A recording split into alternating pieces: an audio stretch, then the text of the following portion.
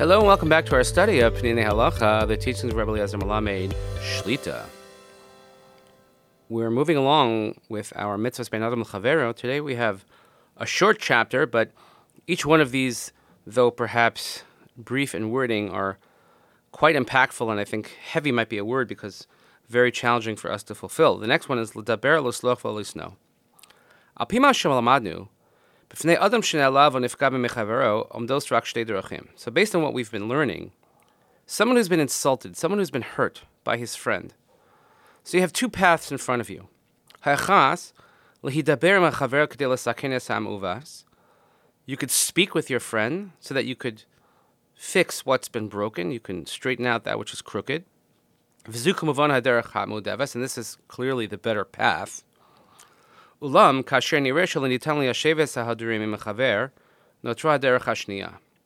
if it's apparent and it's quite clear that we're not able to straighten out our differences, and maybe the friend won't even listen, etc., so you have a second path. And that is to forgive entirely the hurt and to remove the hatred from your heart. Of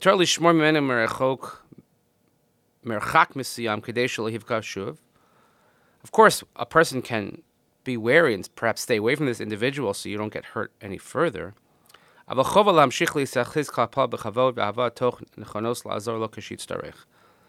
still, you have an obligation to behave towards that person with honor, with love, to help him with what he needs. The Rambam writes in Hilchos Deos, Perek Vav Halacha Tes, if someone sins against his friend or has his friend sinned against him, and he doesn't want to speak with him anymore, because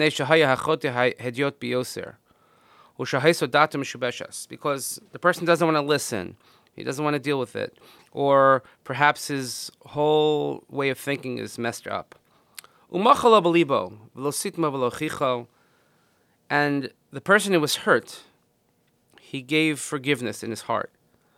And there was no hatred. He bore no hatred. He didn't give him any reprimand.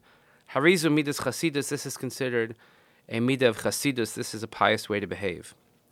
Lohakpid haTorah el al hamistema. He says the Torah wants to make sure that there's no hatred between Jews. Kolomar, kashein secretly pitron tov. When there is no path, when there is no solution for a peaceful outcome in this sichsuch, b'derach shel hidabros b'shalom v'rayos, there's no way that they could speak nicely with one another and make shalom. Mutar la'adam limchos hasasina mehalev lishkoach mehanyan. Person can then just wipe the hatred from his heart, offer forgiveness, and then just forget about it. Kedai lasim lev l'siba shekasav Rambam. The Rambam writes, again, it's important to pay attention to what the Rambam writes, she be'atia lo niten lenehal sicha yanis, that in the case where the person doesn't want to engage in conversation, it's because the person is a hedyot, or he has a convoluted way of thinking. Generally speaking, where you would consider a person normal, of a normal state, so however,